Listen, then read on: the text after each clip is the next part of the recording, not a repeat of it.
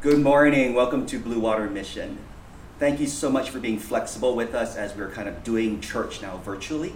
So we kind of just put a team together to kind of make this happen, and we're really excited about really how the Lord is going to minister to you this morning as you kind of participate in this way of church. We've heard people actually wanting to gather together in their homes, so continue to do that and do what you think is best for you and your family and your community. So let's pray. Heavenly Father, we just come and we just want to gather together and really connect with you. Lord, we thank you that you are the power of hope and authority in our lives, and I pray that you would just fill us up in that way, minister to us so that we can minister to our families, our neighbors, the people around us, Lord, to be your salt and light. Thank you so much, Lord, that you are above beyond any problem and any issue in our life and in our community. Thank you, Lord. In Jesus' name, amen.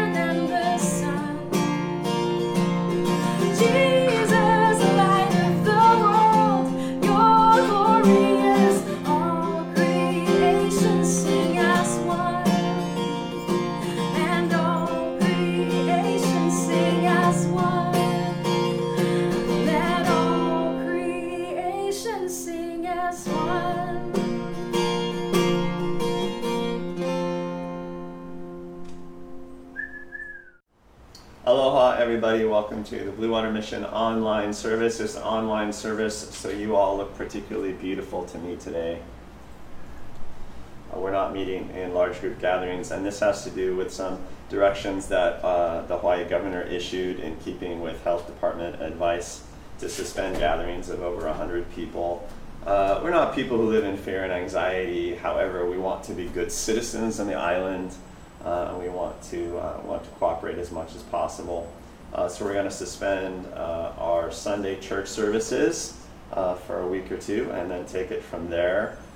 In the meantime, we definitely want to be the community of God. We want to be a community of joy and faith and love, and a community that blesses the world around us. So I really encourage everyone to stay active in your Ohana groups, for instance, to stay rigorous in your relationships, and to stay motivated in your ministry to do outreach to those who might be especially anxious in the world around you right now. The people need the church in this season, and we want to be vessels of light and not vessels of fear. So more power to you. One update that I wanted to give everyone this week has to do with our property search, which continues. I know a lot of people have been praying and trying to discern about that. I don't have a lot to give you by way of new information, except that we are trying to piece together a proposal with our partners for the piece of land in Manoa that we've been talking about. It is still a long shot. Please hear me say that. It's a long shot, and just us piecing together a proposal doesn't mean anything super significant yet. But there were many of you who toured the property with us last Sunday, and many of the leaders have been working on this. And I'll let you know if the proposal comes together successfully, and then I'll keep you updated on the status of things. Even if we propose to buy, does not mean that we have committed to buy anything. This is a very fluid situation. But we feel led by the Lord to try, and that's where that is. We will be keeping you updated on activities in the church, smaller activities and ideas that we have for a HANA group outreach and things like that, as well as our thinking on the unfolding of this virus scare in the world around us. We'll be sending those things out on email. We'll be posting via social media as the week unfolds. So please stay tuned. In the meantime, thank you for being Blue Water Travelers with us in the midst of this very complex season in the world. We think ultimately it will be fruitful, and we'll find a way to glorify Christ and gather people in to the body. Bless you. All right, thank you so much, you guys. Thanks for joining us and tuning in this morning. We have our congregation here in the office, and we're going to do a service just like normal. My name is Ben. I get to share the message today. Just a quick update on my life this morning.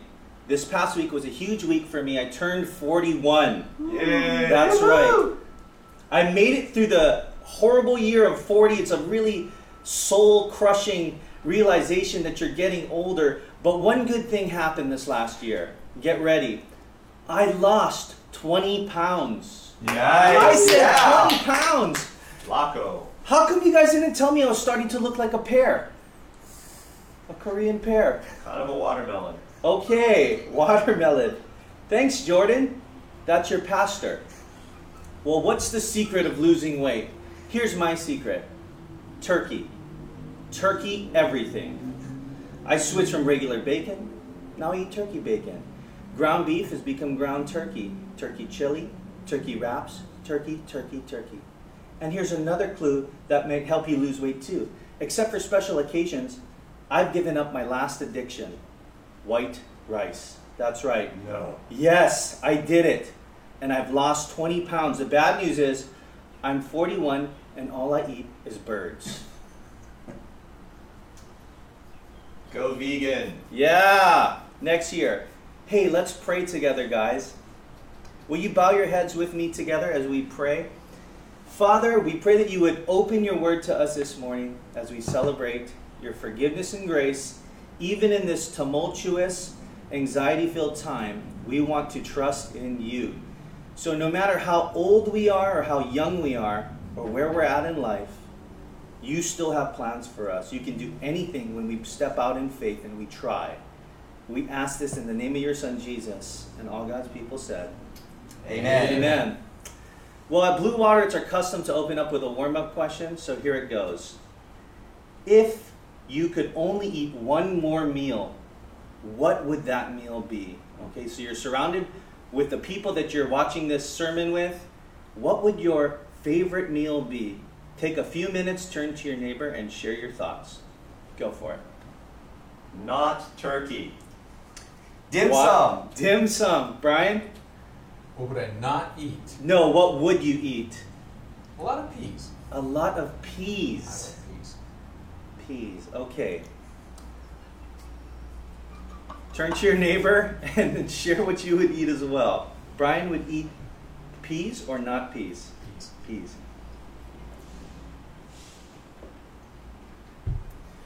Okay, we're just going to jump right back in. We already heard what the office staff would eat. But what would you eat? Here's what I would eat. I'm a very simple person. I love 3 things in life. You should know this about me. I love, number 1, hanging out with people and eating food.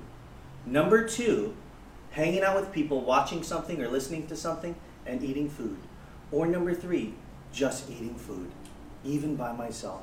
I love food. Now, what would I choose as my last meal? I would choose a ribeye steak. Boo. Yes! Which is why me losing that weight was such a miracle. And yes, I'm changing my ways, but the heart wants what it wants, guys. Now, I'm about to be real vulnerable with you. I have to confess something about me. And I don't just love steak. I have a passion for steak. I'm addicted to it. I've eaten a lot of it. And in the spirit of vulnerability, I did the math. And I wanted to confess to you today how much steak I've eaten. Here's the breakdown. In my 20s, I ate 2 to 3 steaks a week. So 2.5 steaks times 52 weeks equals 130 steaks per year. Woo-hoo-hoo. Now, in my 30s, I upped it. I ate 3 to 4 steaks a week. So 3.5 steaks times 52 weeks equals 182 steaks per year. You multiply these numbers by 10 years each, and you have a total of, get ready, Jordan, 3,120 steaks.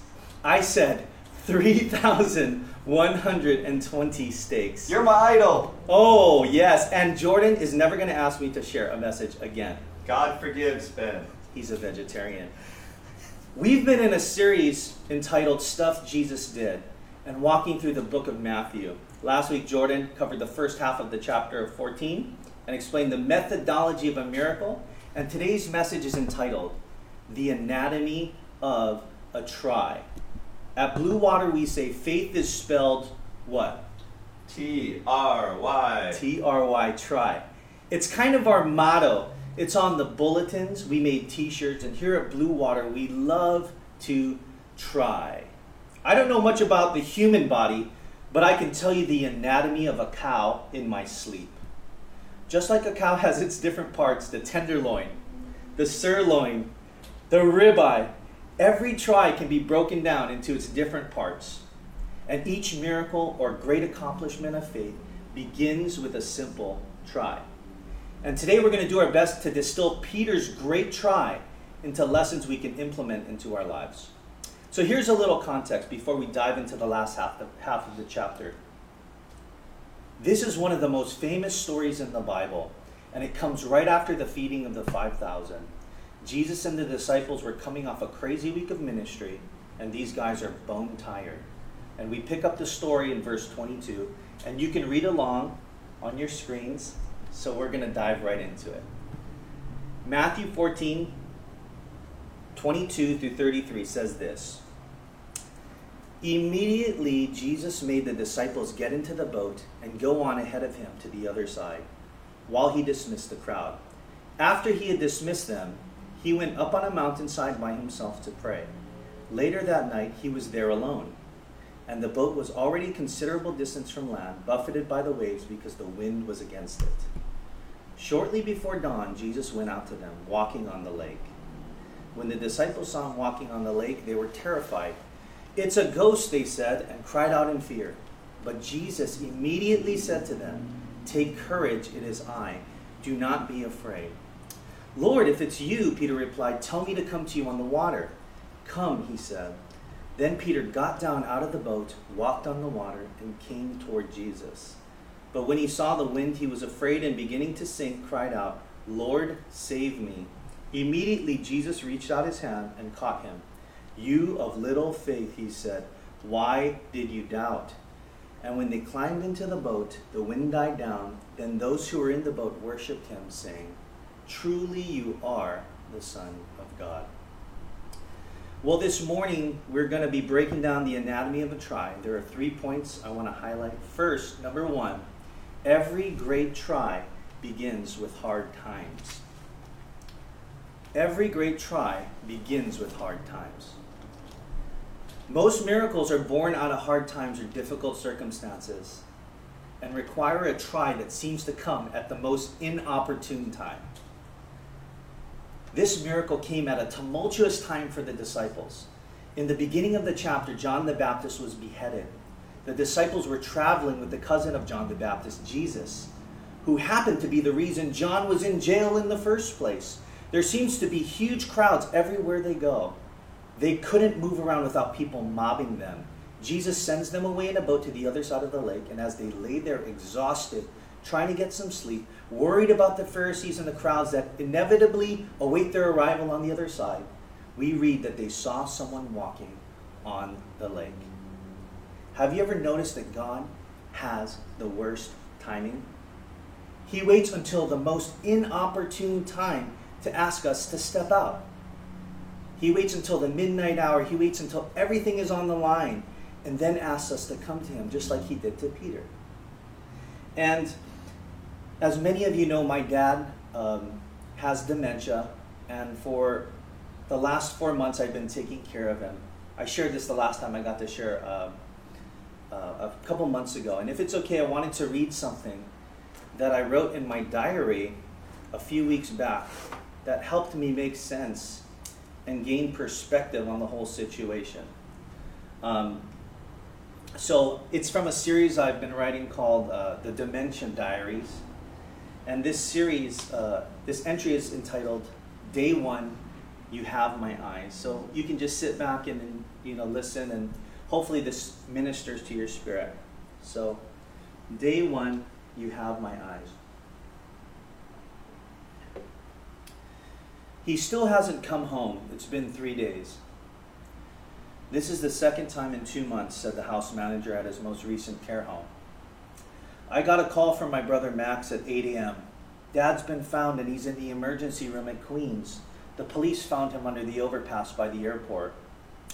Can you go down there? I'm at church. See, Max had just opened his new church and was having his grand opening that Sunday. Ben, the middle child, the one things always seem to fall to, has been chosen to pick him up.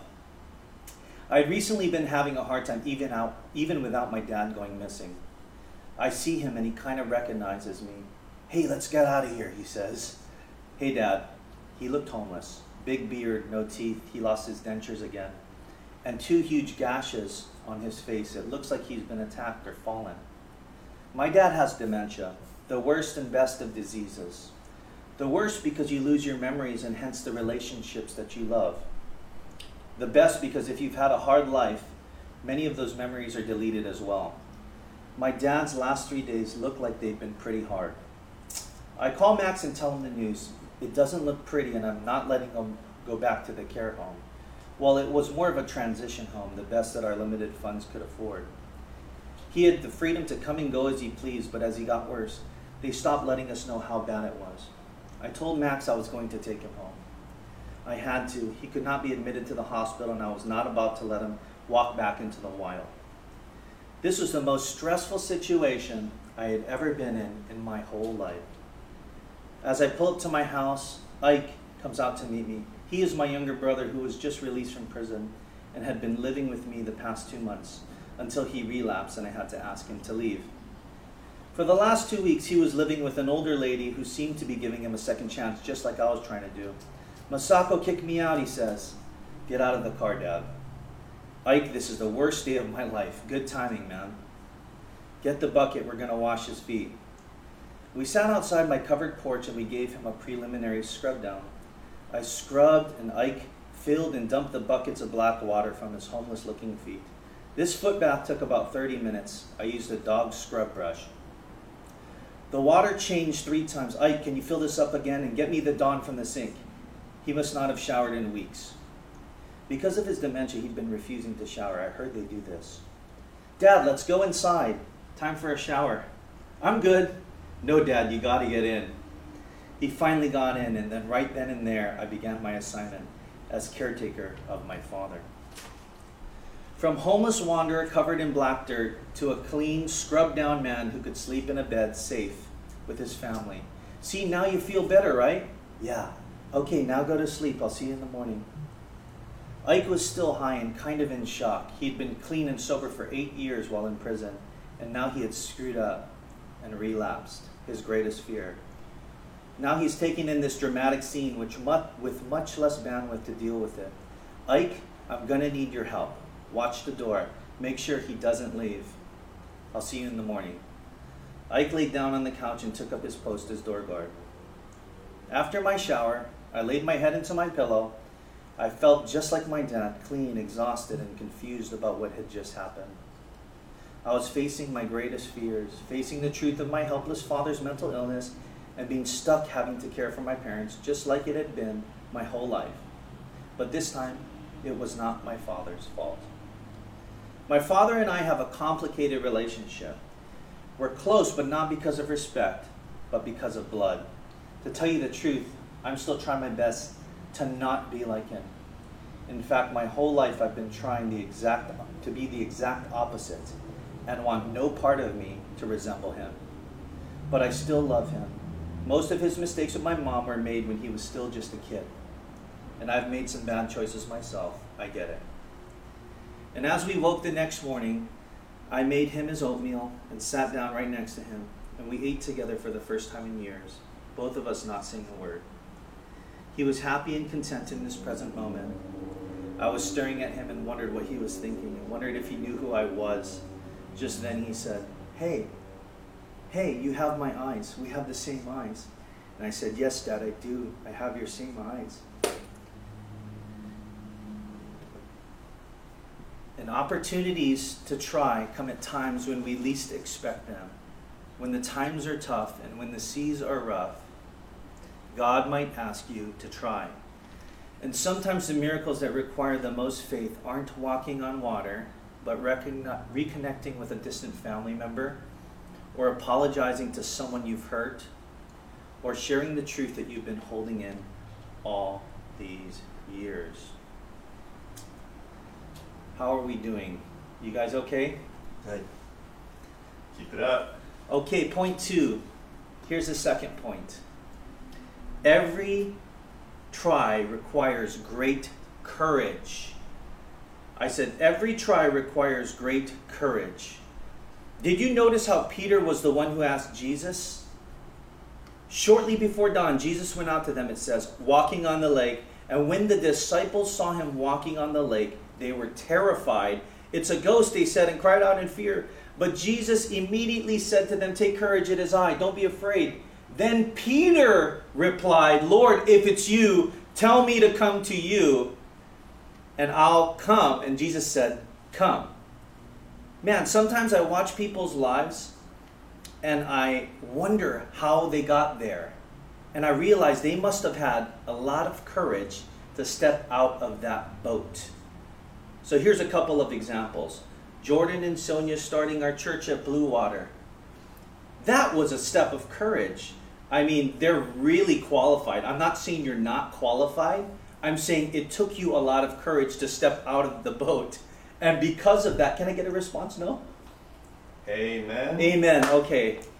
And he stepped out of the boat and they came to Hawaii and they planted this church. And here we are 10 years later, all really being blessed by their courage.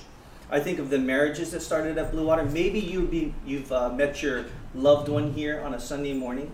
Maybe you've just come on a Sunday morning, you found community. Maybe you found Jesus for the first time since you came to this church. For me, this was a huge part of the last 5 years of my life, is that I found a new community here, new friendships, and I'm totally content at where God has me. So Blue Water Mission, a step of courage. The second example I can give is, this week I saw on TV, I was watching KITV4, and Gabby was on there talking about her foundation, and her son, Grayson, had lost his life to cancer a few years ago, and they decided to step out of the boat and with great courage minister to families who've also lost a child. And during the broadcast, they shared all the impact that God's doing in the community with these people. Now imagine the courage it must have taken, and it takes daily to face that and to make an impact. So we honor them. We honor their courage this morning. And also, I don't have a lot of stories of great courage in my life, But I could tell you a simple story of courage. When I was in grad school a few years ago, and by a few years ago I mean 10 years ago, because I'm getting older. Amen. Yes, I was asked to lead a small group, and so the story goes like this. I was working at a church, and I was doing the worship for a church, and every time you work at a church, they always ask you to lead a small group. Amen. Without fail. And no one really wants to lead a small group because it's a lot of work, and you have to start with nobody. And so they said, you go to this school. I went to Talbot. It's in California. There's tons of grad students there, so they're saying, you should just, build a ministry and have a big small group and bring them all to our church. And I said, oh my gosh. So I said, okay, I'll do it. Now, it was just me and the host, the two of us, and maybe one or two stragglers at the time, our closest friends. And so we started the group. Week 1, 4 people. Week 2, 5 people. Week 3, 8 people. Week 4, everyone canceled except for me and the host. And so I'm sharing with my staff. We're all at the staff meeting on Tuesday, and I said, it's everyone canceled for tonight.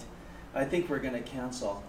And the pastor looked at me and he said, Ben, don't cancel.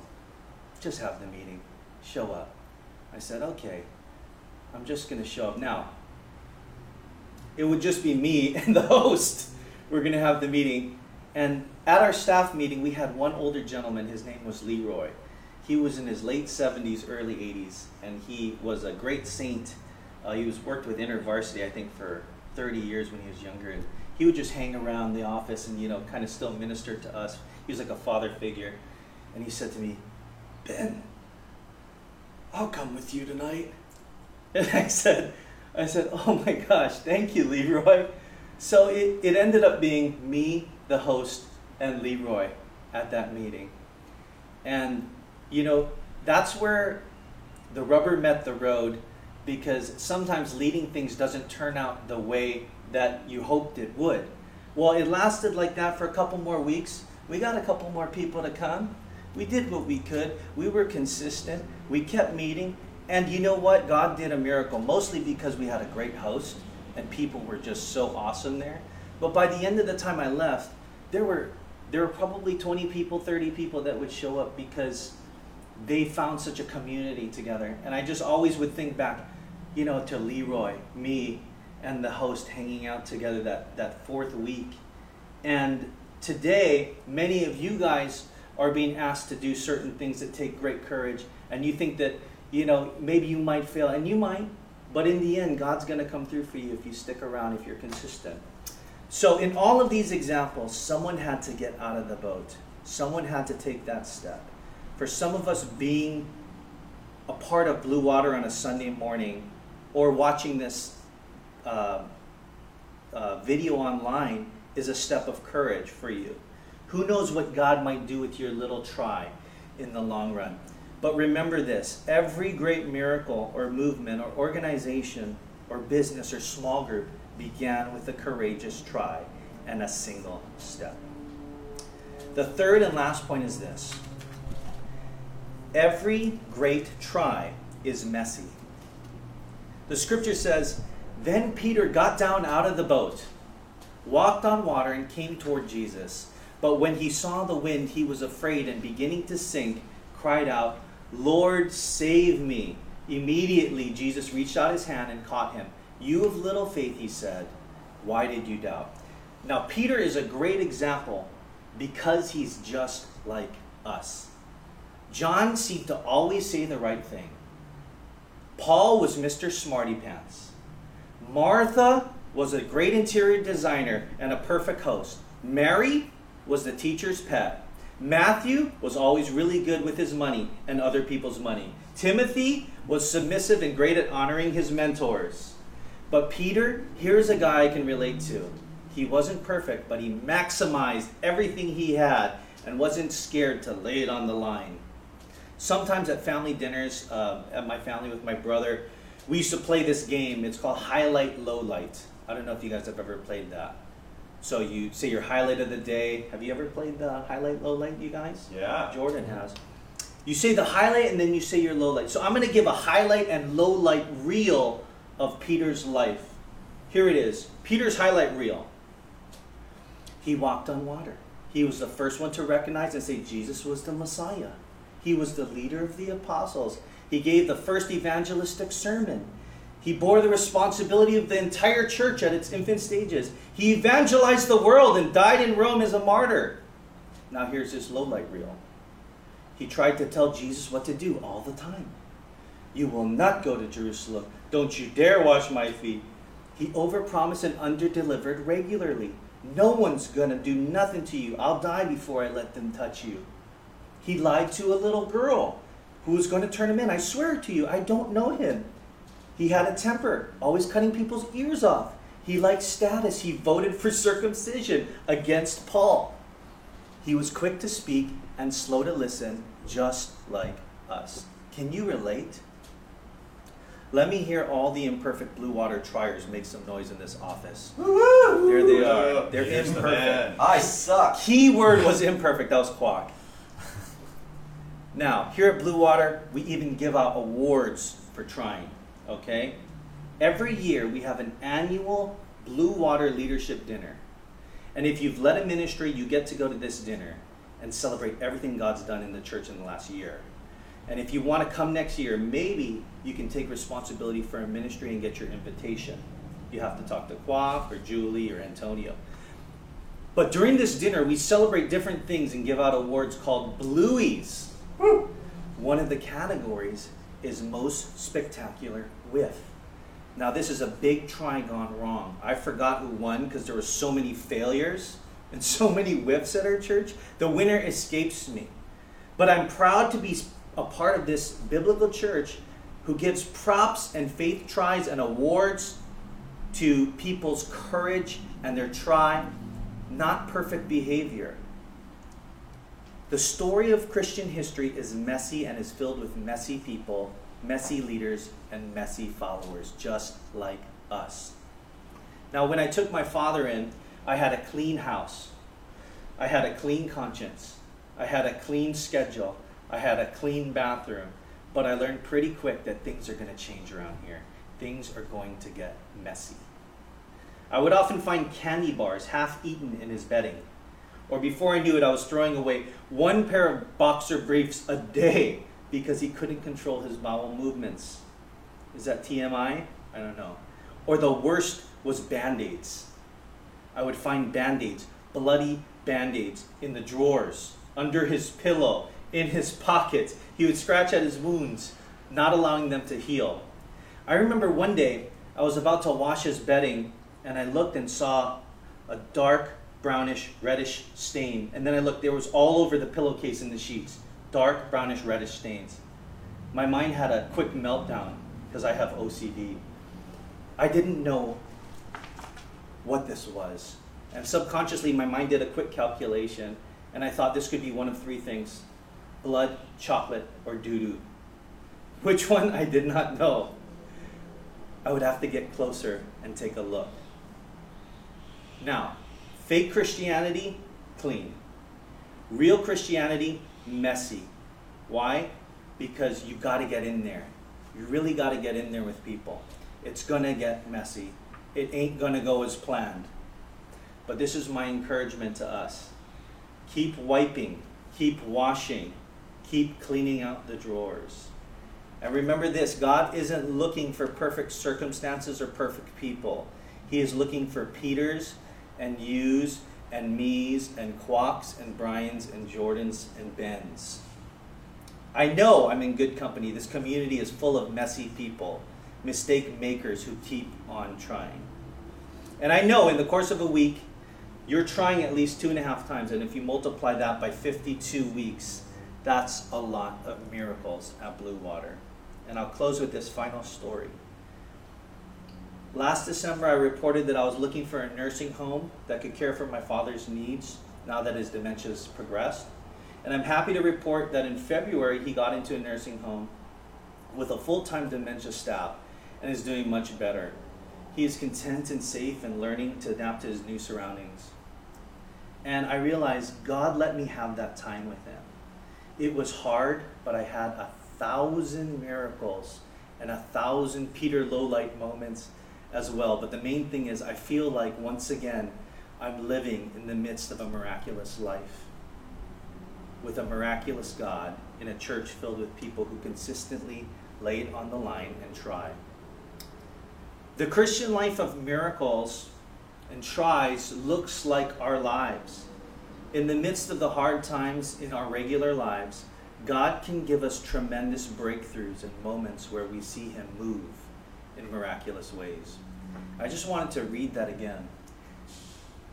The Christian life of miracles and tries looks like our lives. In the midst of the hard times in our regular lives, God can give us tremendous breakthroughs and moments where we see Him move in miraculous ways. What boggles my mind is that God partners with us. He uses messy people to clean up messy situations. He calls out to us and waits for us to come to Him. He waits for us to try before He performs the miracles. So I want to encourage you, if you are in a hard season or up against a wall, God has a way out and is asking you to take that step out of your comfort zone and try once again. He won't let you sink. He knows you're not perfect, but He honors the courageous with a miraculous life. And in summary, if you take some hard times, some courage, and a messy person willing to go up and clean out a mess, you have a proper try. So how do we apply this? Simply find a mess and try cleaning it up. Find a mess and try cleaning it up. So the question is, what is your mess?